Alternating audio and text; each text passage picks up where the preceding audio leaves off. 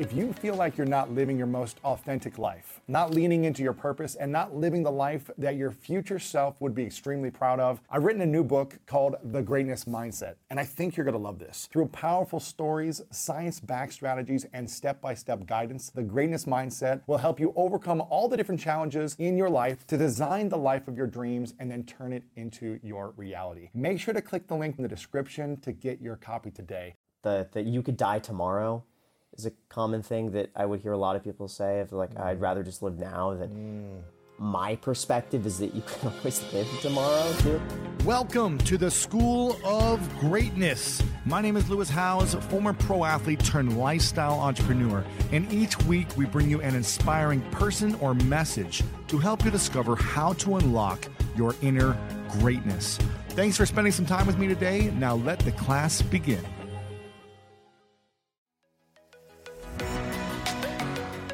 I don't know about you, but when around 3 p.m. hits, I find myself craving the right refreshment to get me through that mid-afternoon slump. New Pure Leaf Zero Sugar Sweet Iced Tea is full-flavored sweet tea, but without the sugar and the calories. It might take several bottles for you to believe that a delicious sweet tea can really have zero sugar and 0 calories. But you know what they say, life is full of surprises. Or in this case, full of flavor. New Pure Leaf Zero Sugar Sweet Iced Tea. Try it to believe it. For 20% off your next 12-pack, head to Amazon and use promo code 20PureLeaf. That's promo code 20 PURELEAF for 20% off. Take your business further with the smart and flexible American Express Business Gold Card. It's packed with benefits to help unlock more value from your business purchases. That's the powerful backing of American Express. Learn more at americanexpress.com/businessgoldcard. Is there such a thing as a traveler? Not a Delta. Because we know on one flight, Mike in 8C prefers reality TV to reality. So we provide more than 1,000 hours of in-flight entertainment. While on the flight after, 8C is occupied by Jen, whose favorite snack is tea. That's why we provide fast, free Delta Sync Wi-Fi available for SkyMiles members. Because at Delta, we know. Refill? Everyone flies their own way. Delta. Keep climbing. Free Wi-Fi available on most domestic flights. Terms of use apply.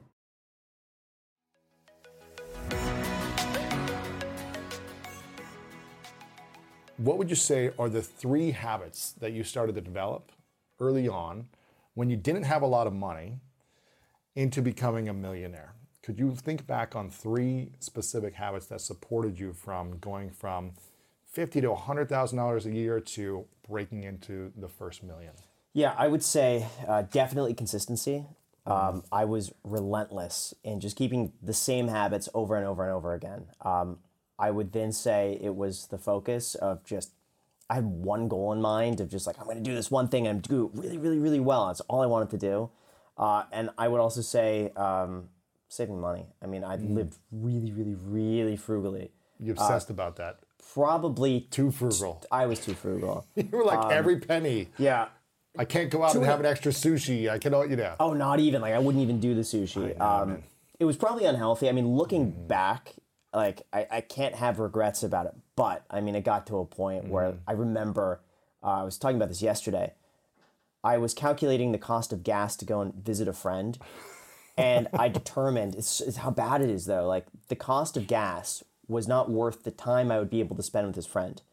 And, like, I did the analysis on that and thinking, well, if I'm only going to see you for 2 hours and it's going to cost me X amount of, like, that's stupid. Like, I should not be looking at it like that, but that's how I was in the beginning. Where did that come from? Is that like a childhood learned behavior? Did you model that from somewhere? Where you just, like, why did you feel like you needed to be so obsessive about every penny and decisions of, like, driving to see a friend? Is it worth the money? Like, when? Yeah, a lot of it I thought of, like, how much I would be making or the cost of, like, my time and then extrapolating from there, like, what my time is worth doing certain activities. There was also another point, I must have been like 15 years old, maybe 16 age, just got my driver's license. And I remembered, like, how far $20 could get you. Right. And I was like, okay, if I have $20 and that's my budget and that's what I'm spending, I could put $10 in the gas tank. I could, spend $5 on a Subway footlong sandwich, and that's like 2 meals, so $2.50 per meal. And then I have another $5 left over for like miscellaneous. Like I remember breaking it down to that degree, and then just from there, taking that to, well, here's what $1 could buy, and just like appreciating that. But then also going through, there was a time briefly, I think the job was like 6 weeks. I worked at this gold precious metals bullion investment firm, and I did data entry because I thought I wanted to like be an investment banker. I'm like, this is a great way to get experience. It wasn't. But I think I must have been paid like $7.75 an hour. Like it was maybe $8, like max. And this was back in early 2008. And I remember thinking, okay, like if I'm making like $8 an hour, is a Subway sandwich worth 40 minutes of that? Like, no. Like, and then how could I stretch that further? So I just thought everything in terms of like going back to making like $8 an hour. Wow. Did your parents teach you lessons about money early on? Or did you have money mentors? No. What were the beliefs you had early on around money? Like, what did you think when you thought of money, when money came in? Did you think I need to save it? Did you think money was good, money was bad? What were your beliefs about it? Yeah, I never thought money was bad. I had always been obsessed with, I guess, like saving and collecting. Like even as a kid, I think it was my grandpa showed me like his coin collection, and I thought it was so cool. And he showed me a picture of like a 1909 SVDB penny. He's like, these pennies are out there still. They're like X amount that are probably still in circulation, and like and I was like maybe 6 years old, and I'd just be checking pennies. Really? Like every penny would be like, is this a 1909 SVDB? Like I never found one, but I've just been obsessed with, I think, just saving, collecting. Like even if I got like birthday money or Christmas money, like I would save it. I wouldn't spend it. And I liked just to see that accumulate in like an envelope in my room at like 7 years old. Or something, yeah. Yeah, it'd be like $100 or something like that of like the whole year's worth of like saving and collecting. I just naturally, I think, gravitated towards that. Did anyone teach you about money though? Did you ever like? No, not really. My mom had a book, and I think it was like the Millionaire Mindset. Secrets of the Millionaire Mind? Maybe. Something about the Millionaire Mindset, or maybe it was the Millionaire Next Door. Yeah. And I must have been like 10, 11, 12 years old. And I just saw the book that's a millionaire on the side of it. I'm like, I'm going to read this book. And I was not a reader at all. Like I was not reading books. But for some reason, I just read that book and I enjoyed it. And it's just like all these things made sense. Like, oh, the average millionaire drives a Ford F-150, and it's more common to drive a Toyota Corolla than it is a Ferrari. And most millionaires don't make $1 million a year. They're making an average income, and they save for 30 years. And so all of those things, like I just had an interest in that. What was the year you made your first $1 million? Dollars, or we're talking about net worth? Like in sales, like that came in. What was the year that happened? Do you remember the year? Yeah, that would have been 2019, and that was a combination of real estate sales and then YouTube adding on top of that. Right.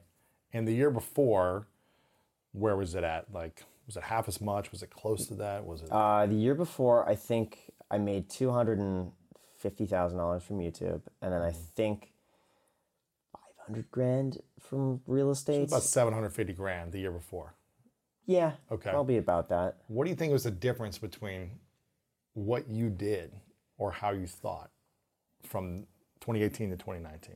I would say I had never. For me, it was really YouTube, but that really started 2017 for me because I never thought that I'd make money on YouTube at all. Like I started making videos just because it seemed like the fun thing to do, and even I remember making $1 a day on YouTube through ad revenue and just thinking, wow, this is like a free sushi dinner that I could, because I was going to do YouTube anyway. So it's like the fact that it's making $30 a month, it's like that's sushi once a month for free. And I remember it being like $100 a month and being like, wow, that's my cell phone bill. And then $300 a month, that's my car insurance and gas. Like, this is so cool. And it just, I guess seeing that I could make money without having to be like actively involved, even though I became very involved. But with real estate, I was in sales. And so the bulk of my income at that time was really like, I got to be there. I got to show houses. If I don't sell a house, I don't get paid. I could work an entire year and earn nothing. And a lot of my commission is dependent on my ability to get listings, meet clients, be there for those clients. And I would drop anything for them at any time. If there's a client who wanted to see a house Friday at 10 p.m., I would cancel any. I'd be there because that's what I had to do. But seeing on YouTube that I could work around my own schedule, post videos, and like every video, I was like, wow, if every video I make just makes an average of $1 a day, I get 1,000 videos, and that's $1,000 a day, and I could be anywhere in the world. And so something like that was very freeing to me, that I knew that I could scale it a way that I couldn't do as a real estate agent. Even the best agents I've seen, like we're talking about like the top few in the country, are making $2 to $6 million a year, and they have like huge teams, and they've been in the business for 20 years. And I started seeing people on YouTube be like, they're doing this in, a few months and scaling to that point. The reach that I was able to get on YouTube and the benefits that I saw of just like being able to network and meet other people. I could meet 1,000 people by making one video, in the time it would take me like years in real estate to like meet 1,000 people one-on-one. And that really changed my mind in terms of just seeing what was possible. So 2018, if I remember what you said, about $500,000 came in from real estate. Is that right? Roughly? Yeah. And then of course, on top of that, though, you have like broker splits and like, miscellaneous things. In terms of like sales coming in, you got expenses and everything, obviously. Yeah. But that's like, how many homes is that for $500,000 in commissions? Wasn't much. Well, in LA, I guess. Yeah. Is that 5, 10 homes? What is that? Probably about that. I would say in a year, I would have maybe 20, and it's like years, this is like 5 years, like 6 years. I don't know how many years ago this was. I would say on average, I probably had about 25 transactions a year. A lot of those would be high-end leases, and of those rentals. Yeah. And then sales would be, I don't know, 5 to 10. But usually it would be like, I'd have a whole bunch of $1.5 to $3 million homes, and then I'd have like one a year that was like 5 million or like 8 million. And that would boost the bar a lot. Or sometimes I'd get really good lease commissions. There would be some properties for lease that would make more commission than the sales, just because, let's say it's $30,000 a month, and I'm representing both sides, and we get like an 8% commission on top of that for a 2-year lease. That's pretty big. And it's like, monthly. You get a commission monthly? No, I get one Gotcha. check up front. Sometimes they'll say, well, we'll pay you for the first year, and then we'll pay, which is fine. But a lot of them would just pay up front. That's amazing. What would you say the top 3 physical investments that you've made that have paid the best dividends over the last 5 to 10 years? Probably a good computer, a faster. I was like on this little mini MacBook for a while that would like pause for minutes, and I didn't want to spend money. I finally got like a new MacBook at the time, and like it helped my video processing like a ton. Like that has probably been one of the best investments. Probably a good camera for YouTube videos. Besides that, though, I'd say real estate has been a fantastic one. That's always been like the core of everything I do. Is like that's the foundation. Is like good real estate, rental properties, and that's like the foundation, I guess, to fall back on, if that makes sense. How much real estate do you have now? It is, I lose track of it. I think it's 6 properties total. One is my primary in Vegas. But then 5 rental properties? Yep. And then the rest is mostly index funds at the moment, or? Yeah, index funds and cash. I pretty much almost got a 30-30-30 split between real estate, cash, index funds. Really? When did you feel like you were able to break through mentally and emotionally of, you see these bigger homes, you see individuals who have made it essentially in a certain way financially. When did you start to realize, hey, maybe I could break through this financial level as well and get to a certain level? Was that when you were 18 getting started, or was it more in your mid-20s? I'd say immediate. Like just, really? Yeah, immediately, just like seeing and being around these people, I just felt like I could do that too. At 18, 19? Yeah. Wow. Yeah, even though I didn't achieve that immediately, it's just, I guess it was a feeling like I felt like I dressed the part too. Like I'd see how they dress, and I'd go to H&M and like try to replicate their style for like $50. And so just doing that, a big change for me too came when I sold my first house, and I do what I tell everyone not to do. I spent pretty much all of it on a car. And I think my commission, like after everything, like 50 grand, something like that. Like after I 50 grand? Yeah. Like after all splits and everything. Your first house? Yeah, the first house. That's huge. Yeah, $3.6 million. How old were you? I had just turned 19, or I was just turning 19 That's a massive at the time. commission. Yeah, it was.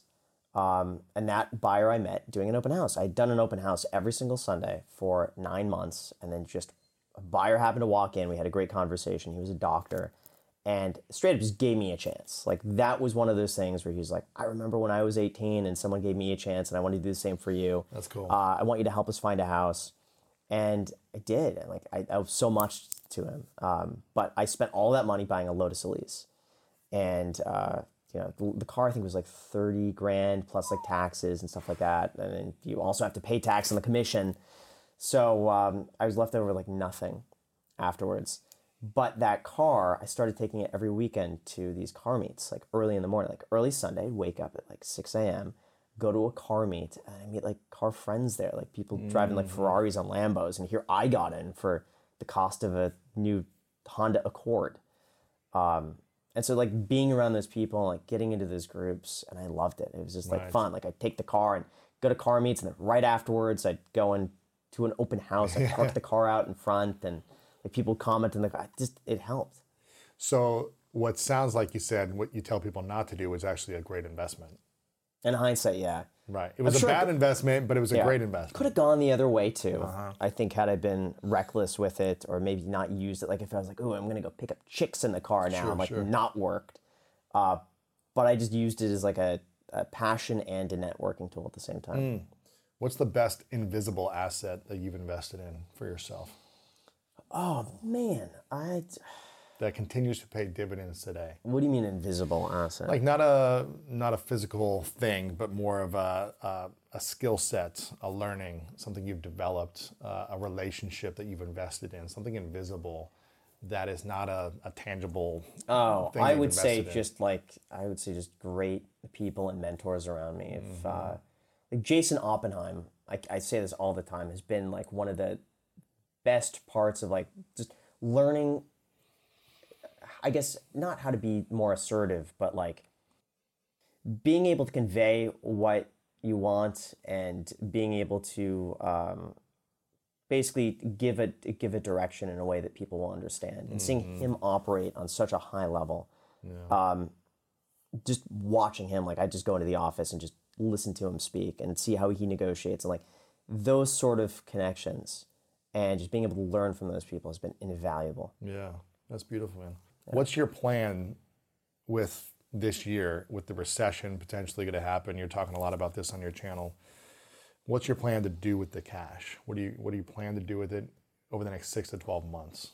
If everything crashes, if real estate crashes, if the stock market crashes, what will you do? Yeah. Well, I'm dollar cost averaging into the index funds every day. So every day the market's open, it's a habit of mine to wake up every morning and to buy the same dollar amount every single day. How much is that every day? $5 grand. $5 grand a day. Yeah. Just right in there. Just index always funds. Index funds. It's just like my morning routine is just like index funds. Anything above that, obviously taxes, I can take that into consideration. Goes into the cash pile. And in a perfect world, I want a really good commercial property that's triple net, ideally in Las Vegas. But I believe we have a ways to go in that, because right now I have that money parked in treasuries, and it's earning about 4.4%, maybe 4.5, 4.3. It's not bad. Yeah, and I just keep rolling it over. That's not bad. So if I'm making 4.4%, but I'm looking at commercial properties making 4.5 to 5, I don't see the risk premium there yet. So I think if I could find something at 7.5%, to me that gives enough of a buffer where, like, if the market continues going down, I've locked that in. But I've yet to see those deals come up yet. So I look every day, and I think it'll get to a point where I could start making offers. But some of the properties that come up, they're great, but I don't want to be like their first week on the market. Here's an offer for 30% less. It's like, I'm not going to shoot myself in the foot. It's offensive to them.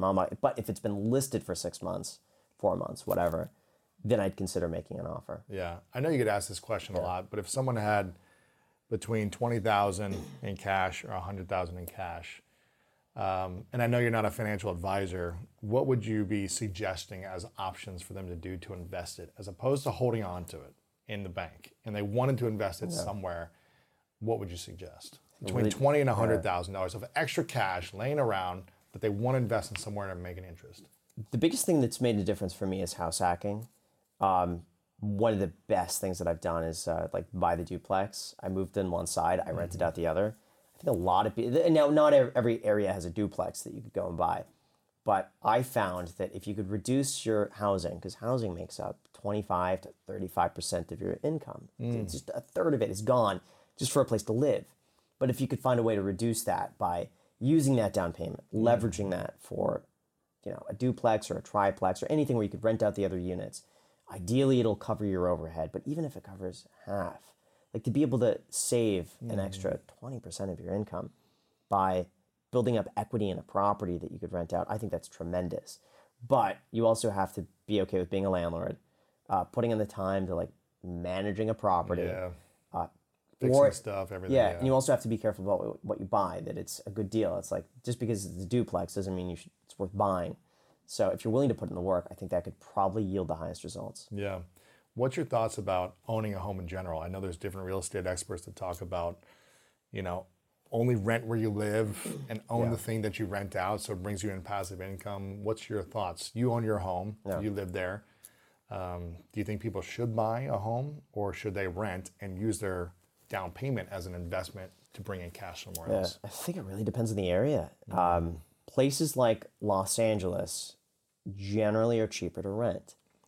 The difference becomes if you plan to live in the house for like 15, 20 years and you know it's a place that you're going to be raising a family, or for the peace of mind of being able to like not worry about rent increases. But like Los Angeles is an area, for instance, a bubble, yeah, where renting is so much cheaper. The majority of the city is rent control. Your rent's going up usually 3 to 5% a year at the very most. It's cheaper. 13.9%. I'll say that again, 13.9% back in your pocket, because plenty of my listeners already signed up for Masterworks and they delivered a 13.9% net return just last month. Masterworks' 3 last sales returned 13, 17, and 21% net, all in the last 3 months. Masterworks deals in fine art, not NFTs or crypto, but the same stuff you see in museums, from legends like Picasso. It sounds unusual as an investment, but Morgan Stanley says fine art experiences are far less volatility, even as most stocks have fallen this year. No wonder Masterworks has over 600,000 users and paintings that have sold out in minutes. But don't worry, they have a mobile app with app-only offerings, and I can get you priority access. Just download the Masterworks app and tell them I sent you. Again, download Masterworks app and tell them the School of Greatness sent you. See important disclosures at masterworks.com/C. One of my favorite parts about my job is that I get the opportunity to travel a lot. And in fact, I'm recording this right now while I'm in Mexico. And actually, I was thinking about something that I wanted to share because I get a lot of questions from so many people about different side hustle ideas. So here's one for those of you out there that are on the go a lot like I am, or traveling a lot. When you're staying in your Airbnb on your trips, have you ever thought about how you could be making extra money by hosting through Airbnb while your home is vacant? If you're interested in an extra stream of income, Airbnb hosting is an easy place to start, and it's like giving your home some company while you're away. Your home might be worth more than you think. Find out how much at airbnb.com/host.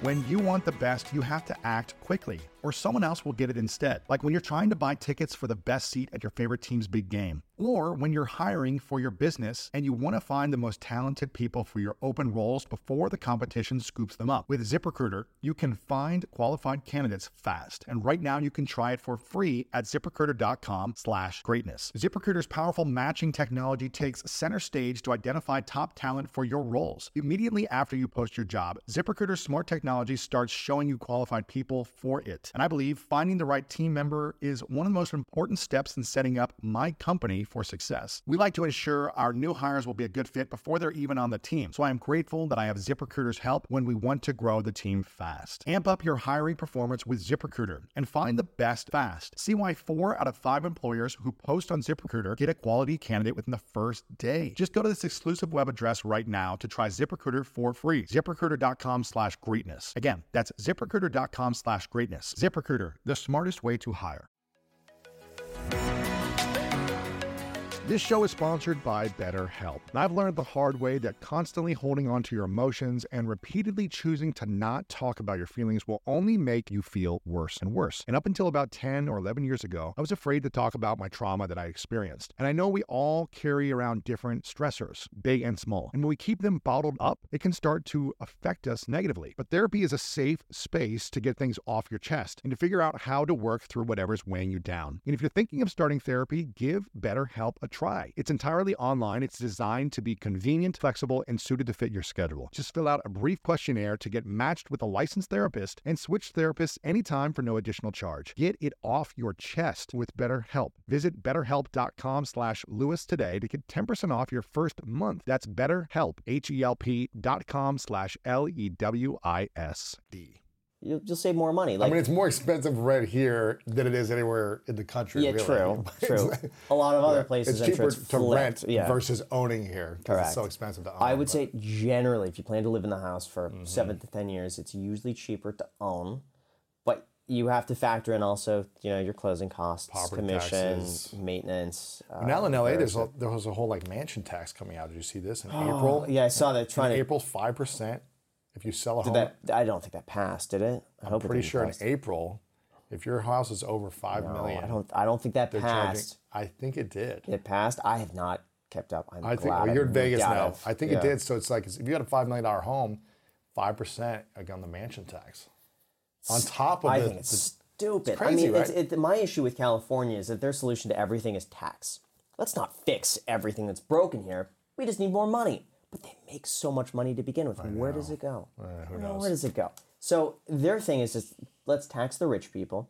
Let's drive everyone out of state. But then let's tax the people who stayed even more.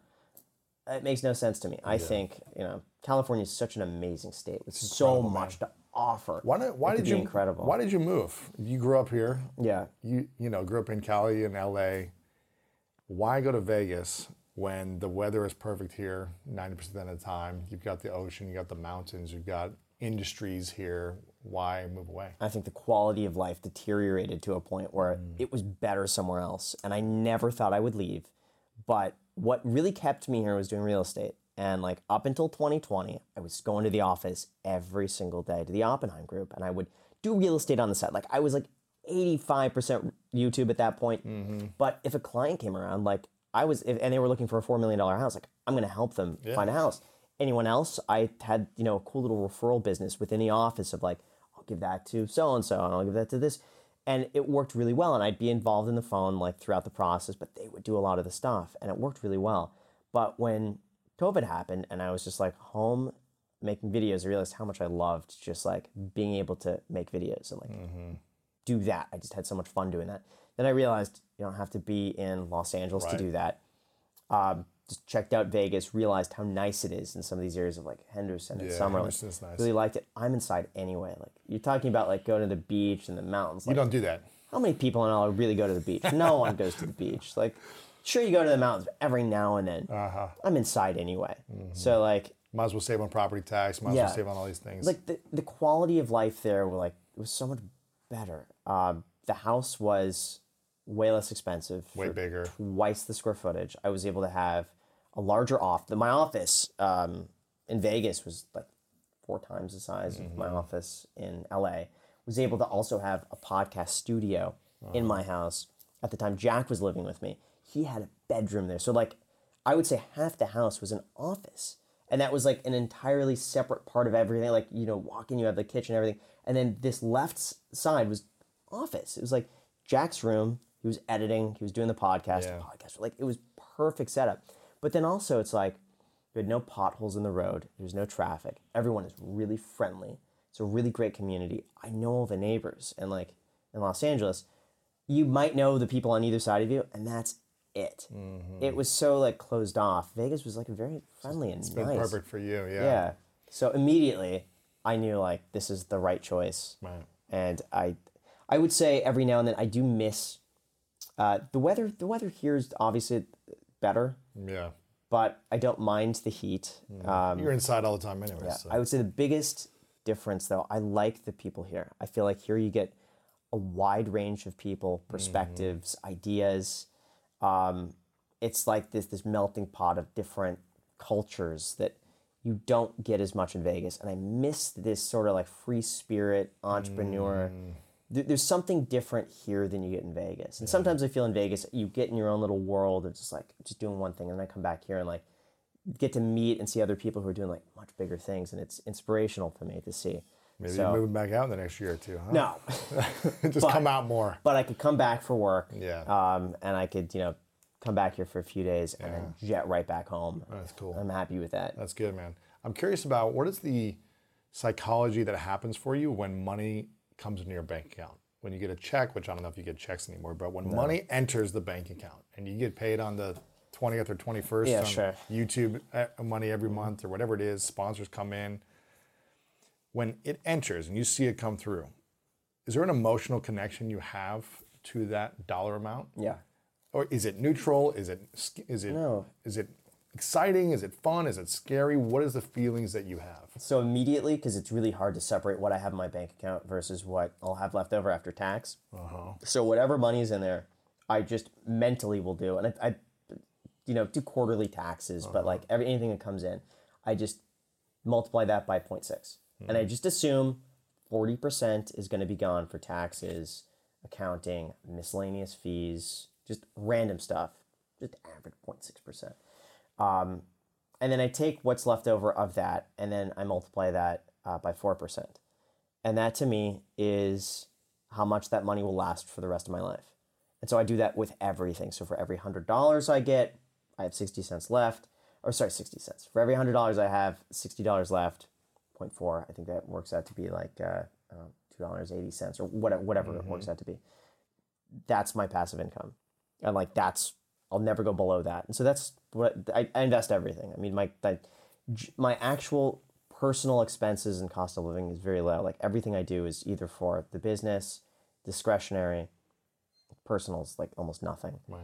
So it's just like everything gets invested for the most part that's left over from that. And how does it feel though when you're analyzing this? You see the dollar amount come in, you multiply it, you do all these things.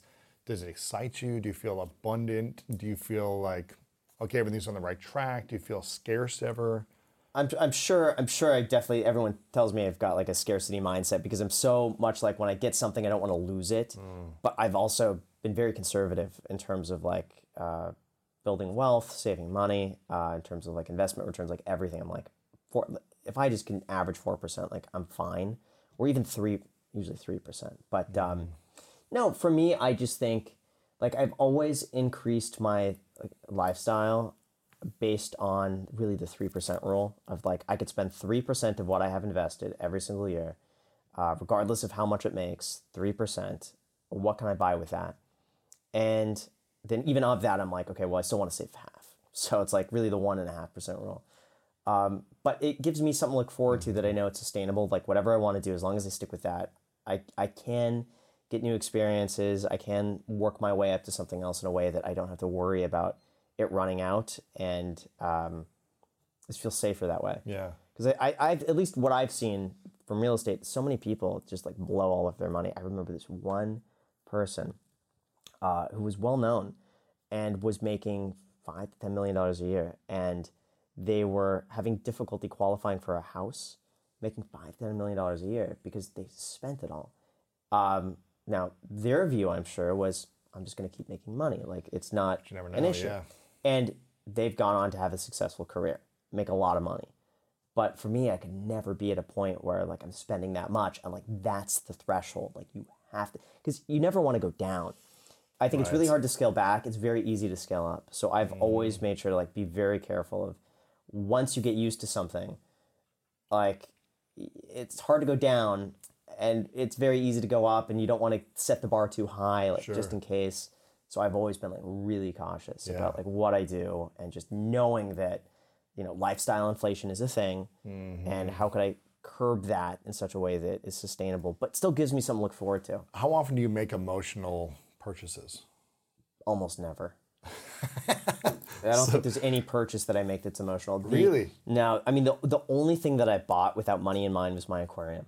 That was the only thing that I did not. looking. Yeah, I didn't look at the price tag. I don't care about how much it costs, and I'm not getting any return on my money. That was the only thing. But I built that into like what I have invested. I'm like, okay, if I have X amount invested, that'll pay for the aquarium, and X amount invested in addition to that will pay for all the maintenance, all of that stuff. So I just like factored it in that and worked towards that being a goal. What were the 3 biggest lessons that doing real estate sales taught you about life and business in general? Yeah, I would say not giving up, because with sales, it's like you have to stay on it, and learning how to differentiate between, like, read people, I guess, is a big one, because I got fooled so often. Like, as a young agent, you don't realize how many fakes there are out there. Like, people who will just waste your time and pretend to be buyers. I had this dude, and I was so naive, and looking back, I was an idiot. He walked into the open house and told me that he was in the market for like $25 to $50 million homes. The guy wasn't like, representing himself in such a way where he could afford these houses. And nor would a guy of that caliber realistically trust an 18-year-old kid who's like brand new to show him like, 20, show me 50. Like, chances are they have business managers. They don't even show up to the houses first. They have assistants do it first, and then they have people vet it, and then they show up, and they're very discreet. This guy was very flashy about like, oh yeah, I did this, and my company does that. Like, they're talking about it. I had no idea. So I'm sitting there showing him houses, and every agent is looking at me like, is this guy pre-qualified? Blah, blah, blah. And I'm like, oh yeah, he's good. I was just an idiot. And I remember one agent, I would consider her like a not a mentor, but she really took me under her wing. And she had a listing, and she's like, bring him to my listing, and I'll feel him out for you. And she was there anyway. And so he came there, and she started asking him questions about like his proof of funds. He literally goes into his car in his trunk and pulls out papers and hands it to her. And she's like, this is a proof of funds. It was like a Word document the guy just printed out, saying like X amount company blank, this. And afterwards she's like, this guy is fake. He's not real. He's not a real buyer. And then... But you'd already spent 20 listings, showing him 20 listings. I was an or something idiot. at that yeah, time. but then you also ruin your name in the process of like any time you bring a buyer by, these agents remember that. They know, oh, this is Graham. He's the kid who brought by this like really bad buyer. He wasted my time. I spent an hour setting up this house, and like their time is valuable. My time, I got nothing to lose. And this guy, meanwhile, was just, I think he was just dreaming, and he was using it as inspiration, and he would spend like 2 hours at the house just like laying back. Oh my gosh. So I was an idiot. Oh man. Absolutely Okay, so idiot. learning to read people, never giving up, being consistent. Yeah. But you can't never give up unless you know how to read the right person. Correct. Right? Know what their really intentions are. What's another big lesson you think you learned from real estate? I loved it. I don't know. There was something about it where I just felt I could do this 24/7, and it never felt like work. It's just like what I enjoy doing. Like I got so excited every day to wake up. Like, the feeling sometimes where you had just like a really good day and you can't go to sleep. Or like, so I don't know. excited, yeah. Yeah, or like maybe like a Christmas morning where you can't wait to wake up. Like, you're going to Disneyland, like something like that. That's how I felt going into work.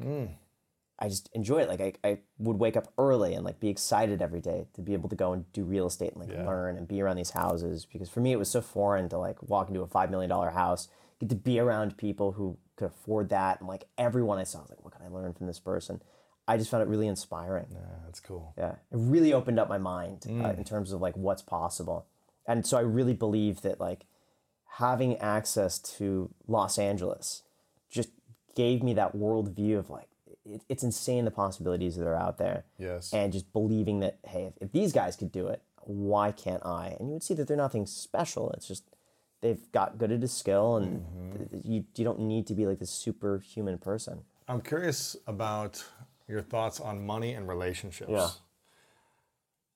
How has been living an extreme frugal financial lifestyle supported or hurt you in intimate relationship with your girlfriend? I don't think it's ever hurt. It's never hurt. I don't think it's ever hurt. Even like just dating in general, I think there are cheaper ways to do everything. And people that know me in general, like they kind of would know what they're getting into. Right. They're not expecting you to do something. Yeah, it shouldn't be a surprise, but like I would say a lot of the things that you would do like in a relationship, they're either free or they're very inexpensive. Like I think it's more important to spend quality time with the other person versus like, hey, we're gonna go to like this fancy restaurant. I think there's a time and a place for that for sure, but I think at least for the first like the dating period, it doesn't have to be expensive at all. And with Macy, it's been really nice because I don't want to say she's as frugal as she's okay with spending money on certain things if she feels like the value's there, versus I'm always like the cost, like, oh, but the value might not be there for this. We could get 80% of it.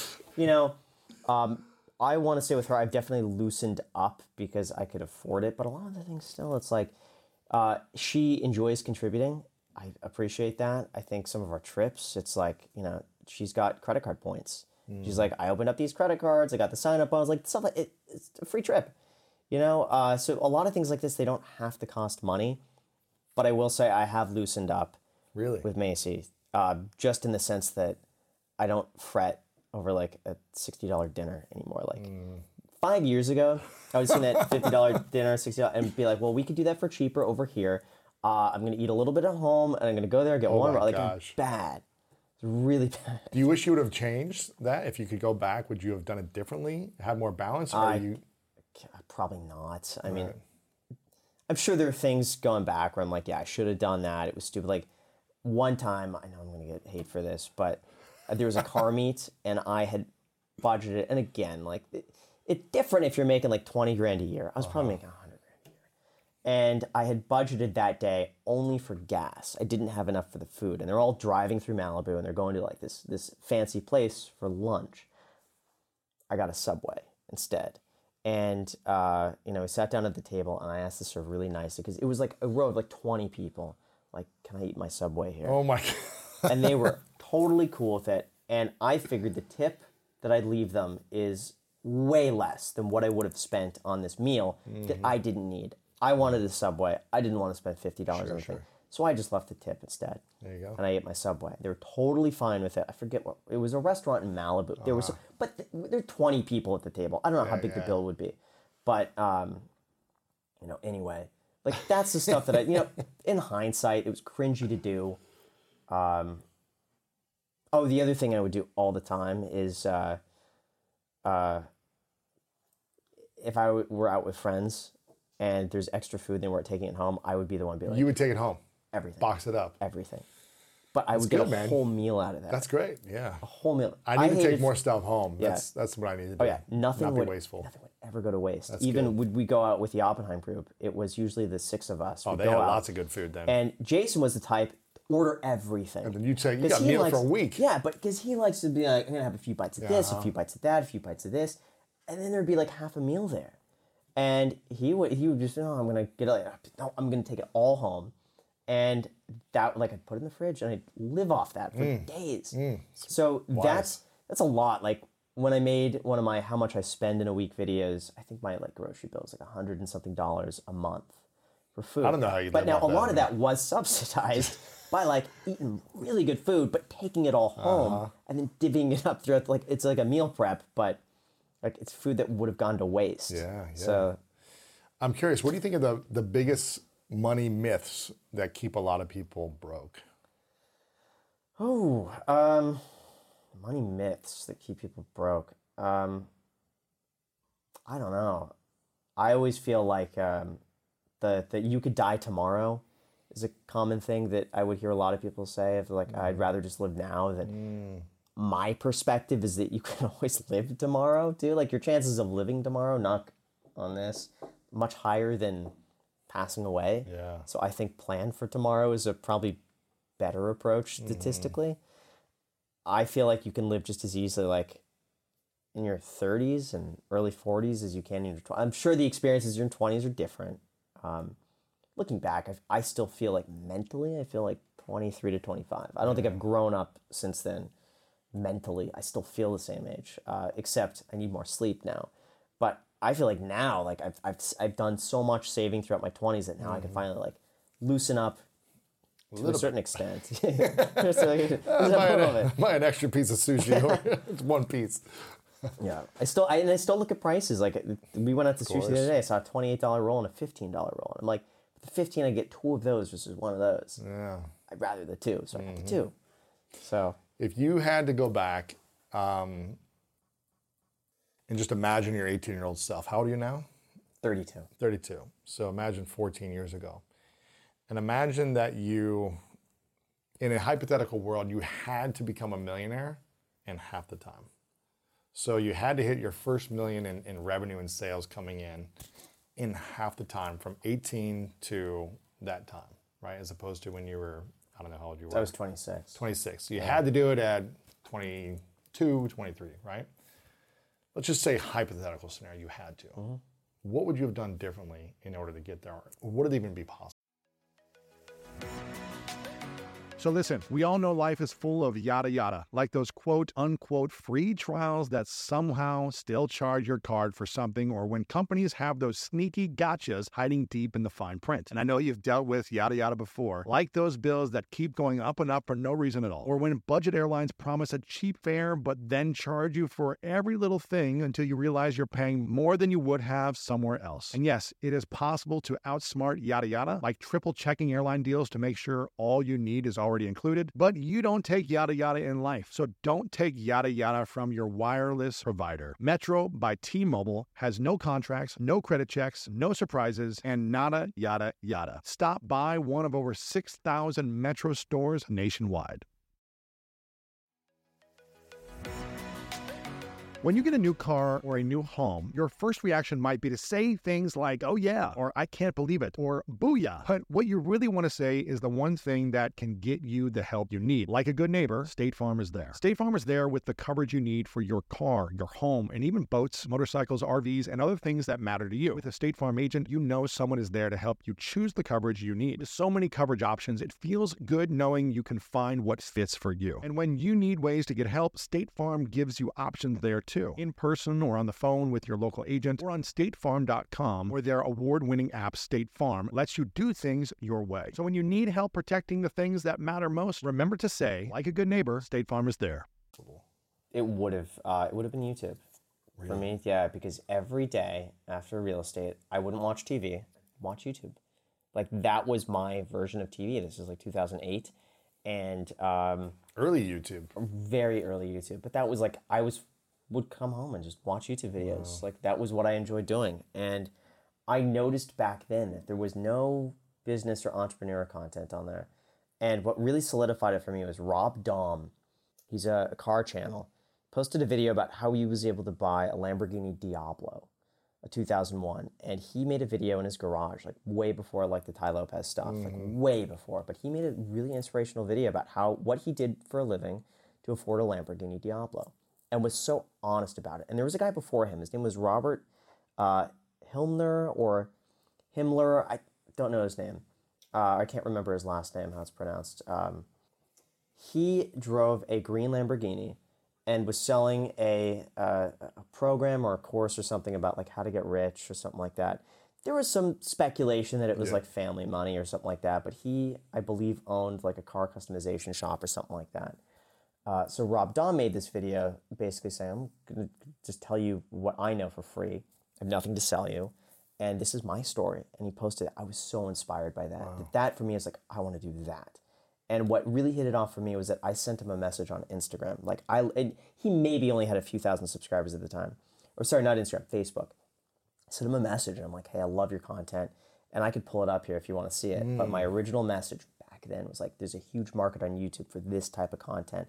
If you double down on this, it could be huge. Really? Yeah. I bet I could pull it up now. So this was a video he put on YouTube. Yeah. But you messaged him on Facebook. He was just doing a couple videos. He wasn't doing it consistently. Correct. Hey, Rob. Message from a fan and fellow car enthusiast. I've been watching your videos from before you had 10,000 subscribers and love your videos. I'm so happy how far you've come. You'll be hitting 100,000 subscribers shortly. You've definitely been a great inspiration. I have 2 questions for you if you have the time. And then I asked, like, what camera and mics he used. Sure. And then what did you find give your biggest break? Was it uploading content regularly? Was it car videos? Was it inspirational? And then I said, just a comment. I believe you could have a great career in motivational speaking in business. There's a big market for young people who don't relate to Tony Robbins and who have never heard of Napoleon Hill before. Just food for thought. This would be a big opportunity. And then he responded back. He gave his answers and said, I want to be a motivational speaker without actually being a motivational speaker. Ha ha. And then I said, I think you could take these very, very far in that direction. But that was more than 10 years ago. But I wanted to do that, but I didn't have the courage to do it. Why didn't you have the courage? I didn't have a Lambo. I know how stupid it sounds, but I felt like, who would listen to me? Like, what did I have to have? Like, Rob had a business and a Lamborghini. He was credible. And, yeah. What did I have? You know, looking back, it's stupid because I could have, like, I felt I needed either $1 million, a Lamborghini, like something, a show of success, because back then that's what you had to do on YouTube. It was like Lamborghinis just got clicks. And, you know, me starting my career in real estate with, you know, 150 grand in savings, or like, it was still a lot. Like, looking back, I could have said like how to make 100 grand by like 20 something. I didn't have the courage. I felt like I would embarrass myself. But had I started back then, I would have been so early. And it was just a feeling like I wanted to do that, but I just didn't. I put it off for years. So this is something I'm really excited you're talking about this, because I think a lot of people don't have the courage to do the thing they really want to do because they don't feel credible or ready to do it. So what would you say to people who are like, well, I don't have the money, I don't have the credibility yet, I'm just getting started in this thing and I want to start talking about it or creating content or doing whatever, writing a book about it, but who's going to listen to me? What would you say to those people? I think you just got to do it. It got to a point for me where I guess the intuition of like, I want to be doing this, why am I not, started getting to a point where I just felt if I don't do it now, I'm never going to do it. Right. And then I thought to myself, would I look back in the future and regret not doing this? And then I thought, yes. And so I secretly made a YouTube channel and filmed a video during an open house. And I like just with my iPhone, one taked it. And well, I did multiple takes trying to get ready for it, because people would walk in the house. I'd like put my camera. But I just posted one video and I was like, I'm just going to post it up, see what happens. And I had no idea what I was doing, but I learned like as I was doing it. You know, I had the window right here. So I had like realized if I shoot against the window, like I look too like, you know, dark. And if I go here, lighting's better, like minor things. And then I looked on YouTube, like how to edit a YouTube video on YouTube, learned iMovie through there, like how to edit a good thumbnail. Like I just see what's working. And like Daryl Eves was a big one for me, like learning about like SEO and stuff like that, like how to rank. Michael back then was just to rank on the first page for different key search results. So like I wanted to rank first page for passive income, how to be a millionaire, real estate. The first one I ranked was 2008. It's so niche. 2008 Lotus Exige S240. And there were like 20 videos on there with like 20,000 plus views. And I was like, I want to be on the first page. So I made my video, Lotus Exige S240 review, you know, 2000, like something like that. And I slowly watched it just climb, and I shared it online, and like that didn't help. But like over time, it just kept doing better. Yeah. So you just got to start. Do you feel like you have a scarcity mindset or an abundance mindset? I don't know. Probably a degree of both, I would say. I don't like loss. So I'm really like risk adverse when it comes to stuff like I'm okay losing a certain percentage, because it's like, okay, if you have $100, if you lose a penny, it's not that big of a deal. So it's like things like that in terms of a percentage don't faze me. But just in general, I'm really against loss. So like whatever I get, I'm very conservative with it because I want to make it last. So in terms of that, I would say a scarcity mindset. There is some abundance though in terms of like bigger opportunities and pursuing, I would say, passions. I'm not afraid to do that anymore. But yeah, financially, I'm just very conservative. Yeah. What's the investment you've made that had the biggest loss? Financial investment. Like in an asset class. An asset class. Like stocks or crypto or real estate. Did you ever lose a bunch of money that you're like, man, I put $100 grand and I lost it all? Are we talking dollar amount or percentage? Yeah, dollar amount. Yeah. Very stupid when I bought Robinhood stock. That was probably the worst loss I took. Individual stock. That was an individual stock I picked. What'd you put in it, roughly? 200 grand. 200 grand.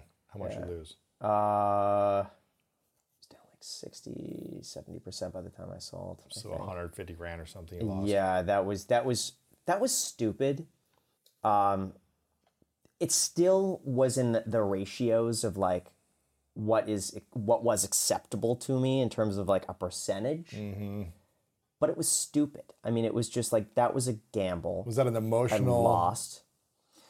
It was when their stock dropped. Like they saw a substantial drop. And I'm like, people are still posting their screenshots on Wall Street bets. Robinhood has a lot of cash. They're not going anywhere. There's so many places to pivot. take a risk on this. And I think I put 100 grand in that. And then it dropped even more. I'm like, I'm going to double down on this because oh man, it was stupid. That was stupid. But again, like in the big picture, we're talking about, you know, if the portfolio size is, let's say, $8 million, like we're talking about like, you know, 200 grand total of that. So in a percentage, it's like not that bad. But when you think of the dollar, I don't think of the dollar amount. Like I really want to separate. throw up if like, it's the worst feeling, that was a stupid one. Now I do have others that make up for it. On the other side, I think Enphase at one point was up like 400 and something percent. The original Tesla I bought was up 2,000%. So like I had winners on that. That's big. And I sold almost all of my Tesla too back in March. At the high. Which was luck because I sold it to buy a Tesla Roadster. And then I just kept selling it afterwards because I was like, well, now I sold this, I may as well just reinvest it in the S&P. And I'm like, I'm still getting an equal exposure in the S&P, just putting it there and it's safer. And that was just luck. But I also had the opposite of that. I sold my original half. My original half, I think I sold in 2020. When it had increased like threefold really quickly. Looking back, I mean, that's still way cheaper than it is today. Like, it's crazy. Oh well, you win some, you lose some. So that's why it's like individual stocks, such a tiny part of my portfolio. But like looking back, it's just stupid. I would have been better off just putting all of it. The index fund. But I mean, you get it out of your system. Yeah, of course. I'm curious. You've been talking about your prediction on your channel for what's going to happen this year.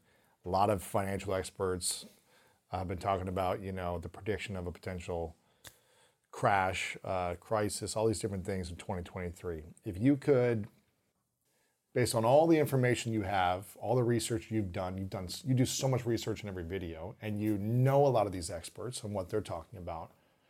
If you could have a, you know, magic ball and see what is going to happen in 2023 over the next 6 to 12 months, what do you think is likely to happen? Gosh, I have no clue. I mean, anything that I think is going to happen, just like the opposite does always. So I've just accepted that the best thing that I could do is like look at historical data and just extrapolate based on that over the next 10 years. I think 2020 has shown us like everyone is wrong. Like no one could have predicted what would have happened. No one could have predicted, you know, the Fed turning around as quickly as they did. It was like pumping in that much money. Yeah, like all of that was so sudden that like there aren't models that exist to account for stuff like that. So I just think, you know, in terms of that, I have no clue. Yeah. What are the experts saying? Are they saying there's going to be more inflation? What's funny is that whatever you want to see, you could find experts saying exactly that. So when you look at S&P 500 estimates, there are people guessing for the S&P to end at 5,000 or to end at 28. And so like if you could find reasons for and against anything, I think the general consensus seems to be the S&P is probably going to be like 34 to 37 by the end of the year. That's like the average. So I think a lot of people take the approach, well, if the downside risk is that, but the upside is right now I could make 5% of my money in treasuries, like that seems like the better option. From my perspective, this is just what I think. I think if treasuries are paying 4.5% to 5% risk-free, it makes it very enticing to put your money there over stocks. There has to be a risk premium that's built in where people find more opportunity in stocks to take that risk to make it worth it. I think the same thing also applies to real estate. If properties are generating 5%, but someone's making 4.5% risk-free, locked in for the next 2 years, like that's more enticing. Sure. So I think there's got to be enough of a divergence between the two. Like stocks have to be so cheap to want to take the risk in that versus like, well, I get 6% guaranteed. Like if the S&P was trading at 1,500 right now, everyone would be like, oh, I'm going to buy that. Screw treasuries. So I'm interested to see how that'll play out. Yes. I think a lot of people are waiting for the Fed to pivot, to pause, or to maybe even reduce.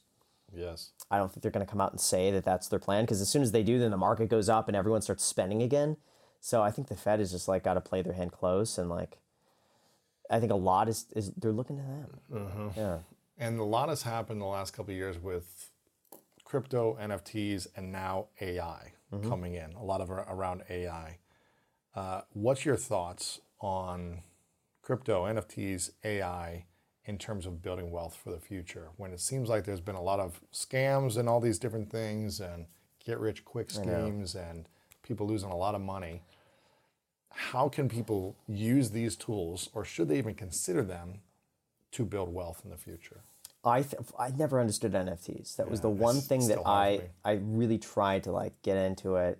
I wanted to buy a CryptoPunk, but I just didn't. I thought it was kind of neat to have like the original, but CryptoKitties was like the original one. I never really understood. I never got into NFTs. Crypto, I've had an on and off relationship with because I bought Bitcoin originally 2017. For how much? 16.5, 17, and I like day traded it. Because for me, it's like everyone was talking about Bitcoin, and at the time it went from basically $1,000 from when I started making YouTube videos to 17. And so that whole rise, people were commenting, make a video about Bitcoin. I just didn't get it. I'm like, I don't understand it. And I thought when I made that video, like, I'm going to buy a Bitcoin and see if I understand firsthand what it's about. And maybe like me buying into it, I could just feel firsthand what everyone else is feeling. Yeah. That helps. Like sometimes when I'm talking about something, it's hard to talk about something like objectively without having been in it. And then once you're in it, you could kind of see like you put on the goggles and you see like, oh, wow, this is what everyone else sees and experiences. And like, this is why they feel this way. So I bought a Bitcoin, but I was like, I had so much fun trading it because it was like 24/7. It's like you could be there at like, and I was just having so much fun at like 2 o'clock in the morning, like checking it going up and down. But I was making like these little $20, $30 like profits. Like it went up and I just sell, and then I place a limit and then like buy and then like do this, but I just like trade it, and then from there I just spread it amongst a whole bunch of like crap coins just for fun. But I don't just really focus just on Bitcoin really. So where do you feel like AI is going to be coming now for building wealth? Do you think anything's there around? I think it's probably too early. I worry AI is going to become like the next hypey sort of thing, and I could see it going in that direction. I don't know how that'll come about, but I could totally see like a year or two from now, like AI becoming the next like crypto boom, NFT, Web 3.0, and all these things, something like that. I think like with crypto, I could see there being a huge future in that in terms of like the blockchain and like its use cases. I'm surprised they haven't created a digital dollar yet. Like I think that's coming. I think it's going to get to the point where everyone, like you get a social security number, you get a wallet. I know. And they know exactly how much goes into that wallet, how much goes out, where it goes. Like imagine every dollar has a tracking device in it. That's and they could see like, wait a second, you received this dollar, you got paid from this person, but you paid it out to here. Why wasn't there tax? Why didn't you claim this? Man. Like I think it's all going to get to that point in the future. There's going to be no privacy. Now they can't get away with like without physical money at all for probably quite some time. It's always going to be legal tender. Like imagine trying to like scrounge up dollars from it. Like you're not going to. Well, there's some restaurants that don't take physical currency. In LA at least, there's like it's getting that way where it's only through the app. Yeah. And they just don't. I think it's just they're gonna make it so convenient, and they're gonna build so many walls around using cash that people are gonna go, oh, I'm gonna pay attention to it. So I think cryptocurrency is going to provide an option for them to do a digital dollar to track everything, and they'll know if like they'll try to curb anything and just track it. Wow. So I could see it going in that direction. So I think it's a ton of opportunity. I also think someone else had mentioned this. It makes sense to me, like verifying luxury goods. Like if you want to buy, let's say, a Ferrari, you have something on the blockchain that says like you are the owner. This is built by Ferrari. Here's all the details. Buy a Louis Vuitton bag, and like the replicas are getting so good. You want to verify it's that. Here's a little NFT thing that comes with it. You could scan it, and like you are the owner. Like this, it belongs to this. Right. So I could see that. That's interesting. So that's where I think it's going, but I think we're just, in that initial boom phase, and it's going to develop, and I think the potential is huge. And that's why I don't know if like Bitcoin, Ethereum is going to be something that stands out like an Amazon of the .com bubble, or if it's going to be like a GeoCities where it's like nobody uses that. Right. So I don't think we know quite yet, but I do think there's a ton of potential in that. AI, I don't know. I'm not smart enough to understand it. I don't know anything about it So either. yeah, I think it's really cool. What I was saying in my video yesterday, I think it's going to get to a point where AI is going to be able to create any video you want. Like, imagine you searching and getting a tutorial for anything you need, and it's created in AI. Like, crazy. Like here's like an a example. Character. Like here's an example. But it's going to be so lifelike that you're not going to know this isn't a person making a video. Like, imagine you're changing a car in a 2006 Toyota Prius. You type in YouTube, how to change tire, 2006 Toyota Prius. You're going to get like videos of people who have made that, but it's not going to be, maybe not going to be a 2006, it's going to be a 2005. It's not going to be the same color. There's going to be like an intro, fluff, all that sort of stuff. But imagine if you type that in, AI could create that video based on the blueprints of that car, how to change a tire, and it shows your exact car, a 2006 Toyota Prius, how to change the tire. Here's what you do. Here's where the tool is. Here's this. Here's what you do. And if you have a question, how do I get the lug nut on when it's too tight? And it creates a video, how to get the lug nut off that's too tight. Like, why can't it do that in the future? I think it can. I've got a couple fun questions for you. Yeah. What's your money goals? If you could predict, it's 2030, 7 years away. 7 years, yeah. Where would you like to be in 7 years with your money goals? With your investments, cash, assets? You know, obviously there's so much that could happen in the next 7 years. Yeah. So many new developments that probably will happen that you're not even aware of. But if you could have a goal in mind in 7 years, where would you like to be financially? Is there such a thing as a traveler? Not a Delta. Because we know on one flight, Mike in 8C prefers reality TV to reality. So we provide more than 1,000 hours of in-flight entertainment. While on the flight after, 8C is occupied by Jen, whose favorite snack is tea. That's why we provide fast, free Delta Sync Wi-Fi available for SkyMiles members. Because at Delta, we know. Refill? Everyone flies their own way. Delta. Keep climbing. Free Wi-Fi available on most domestic flights. Terms of use apply. I mean, I feel like I'm already there, but like it would be cool to be able to make $1 million a year in passive income. I think would be really cool, just from investments. I think would be a neat goal to have. I think it's doable. What do you need to make $1 million a year in passive? How does the calculations work for you? Probably about 25 million invested in relatively safe investments. Real estate, index funds. Yeah, I'm talking net. Yeah. So like net of all mortgage payments, just like purely profit, $1 million a year. So you think you need 25 million in assets to do that? Maybe less if it's real estate. You could probably do that with like 15 to 20, depending on the property you buy and if it's triple net and how much work you're doing on that. So I think it's doable. It depends on the investment and just depends on what's the opportunity at the time. But I like having a split between like index funds and real estate because I feel like they're different enough where I'm not too concentrated. Sure. That's cool. But that would be just a goal if I'm to say anything. $1 million a year. Probably passive income.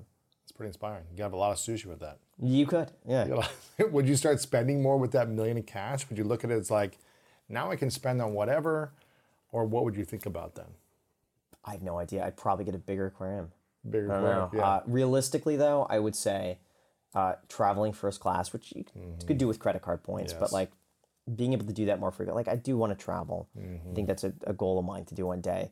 I really want to do van life at some point. Van life? And like, yeah, I really want to get a nice van and go around the country. Yeah, I think take the podcast on the road and fun. do van life. I think would be so fun. I'd like visit all 50 states. I think would be really cool. Spend 6 months doing that. That's cool. Travel, I think would be a lot of fun. Bigger aquarium. But for the most part, like I think at this point, I just want to buy back my time and just be able to enjoy the things. Like the other day, it sounds stupid, but like it was a weekday and I just wanted to read a book. Like I never wanted to read a book. Like I'm not a reader necessarily for books. Like I'll read anything online. Like if it's on Reddit, I'll read the whole thing. But I just felt like reading a book.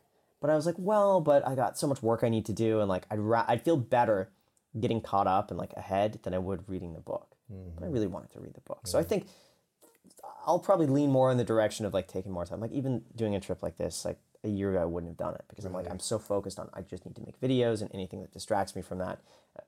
I don't think I was my happiest doing that because I just felt so stressed. Like, there was just random things that I was not fully like in the moment for because my mind was constantly thinking like YouTube videos. what would be a good title for tomorrow's video? Like, there'd be like people around having conversations, and I'd be there, and I'd be present. But like, there's like that 20% of my brain that's thinking like YouTube in the back. It's always there. I don't think it's going to go away, but I would like to scale back from that a little bit. Just be more in the moment. We'll have to get you out here once every couple months then for a couple days. I think so. That's good, man. Yeah. Graham Stephan Show on YouTube. You've got some amazing content over there. I love it. You've got the podcast as well, which is really exciting. How can we, Iced Coffee Hours called the podcast. You guys can see it both on YouTube. How can we be of best service for you? You got over 4-point-something million subscribers now. What can we do to serve you? I don't want anything. I would just say if you want to subscribe, that would be cool. Subscribe to your channel. I don't know. I'd just say I'd subscribe to your channel. Like at this point, I'm fine. I would rather just you guys subscribe here on this channel would be really nice. Subscribe to both of our channels. Yes. This is one of the questions I ask everyone at the end is called the 3 truths question. So imagine another hypothetical scenario. It's your last day on earth. You live as long as you want to live. And you accomplish everything. Your money goals, life goals, they all happen. But for whatever reason, you've got to take all of your content with you.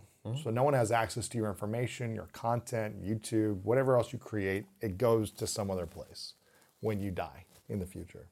So it just gets deleted. It gets, maybe it's just, we don't have access to it. It's somewhere else. Hypothetical. So it's private. Yeah, it's private. It's unlisted.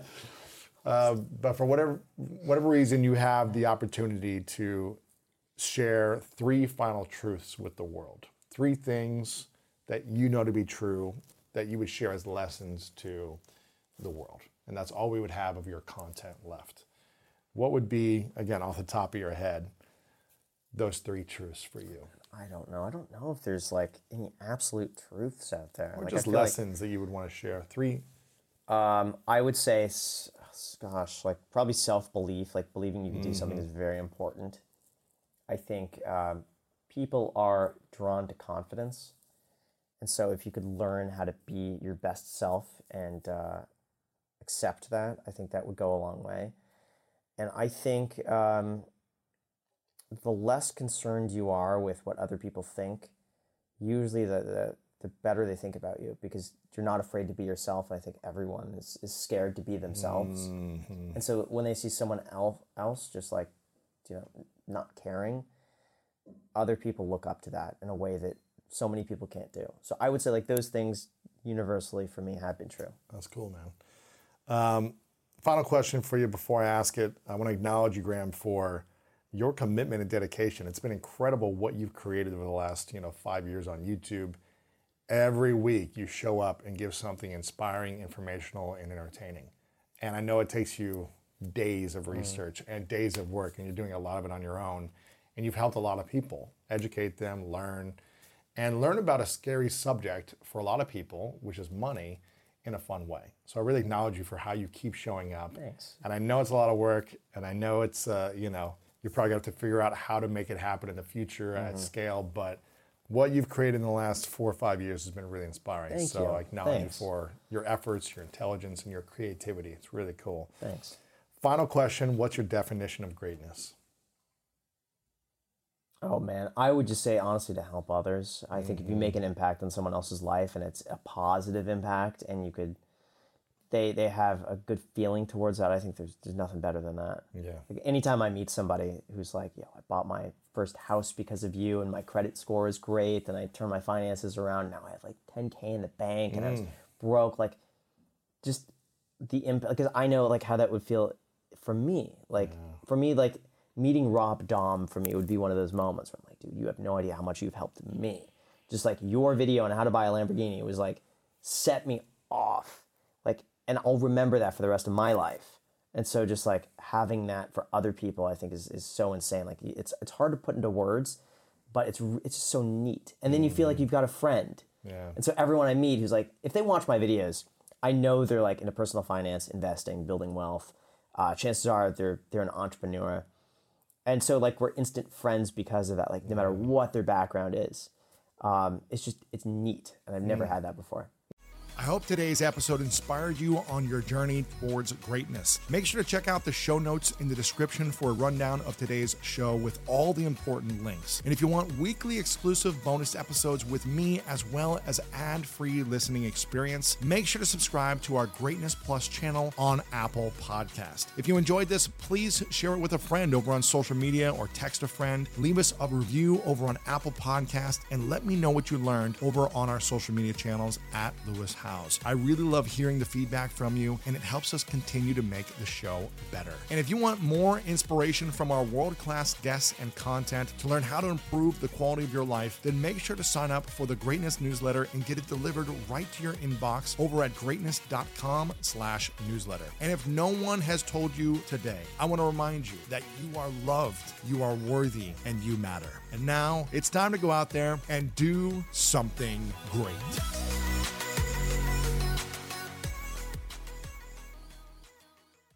Is there such a thing as a traveler? Not a Delta. Because we know on one flight, Mike in 8C prefers reality TV to reality. So we provide more than 1,000 hours of in-flight entertainment. While on the flight after, 8C is occupied by Jen, whose favorite snack is tea. That's why we provide fast, free Delta Sync Wi-Fi available for SkyMiles members. Because at Delta, we know. Refill? Everyone flies their own way. Delta. Keep climbing. Free Wi-Fi available on most domestic flights. Terms of use apply.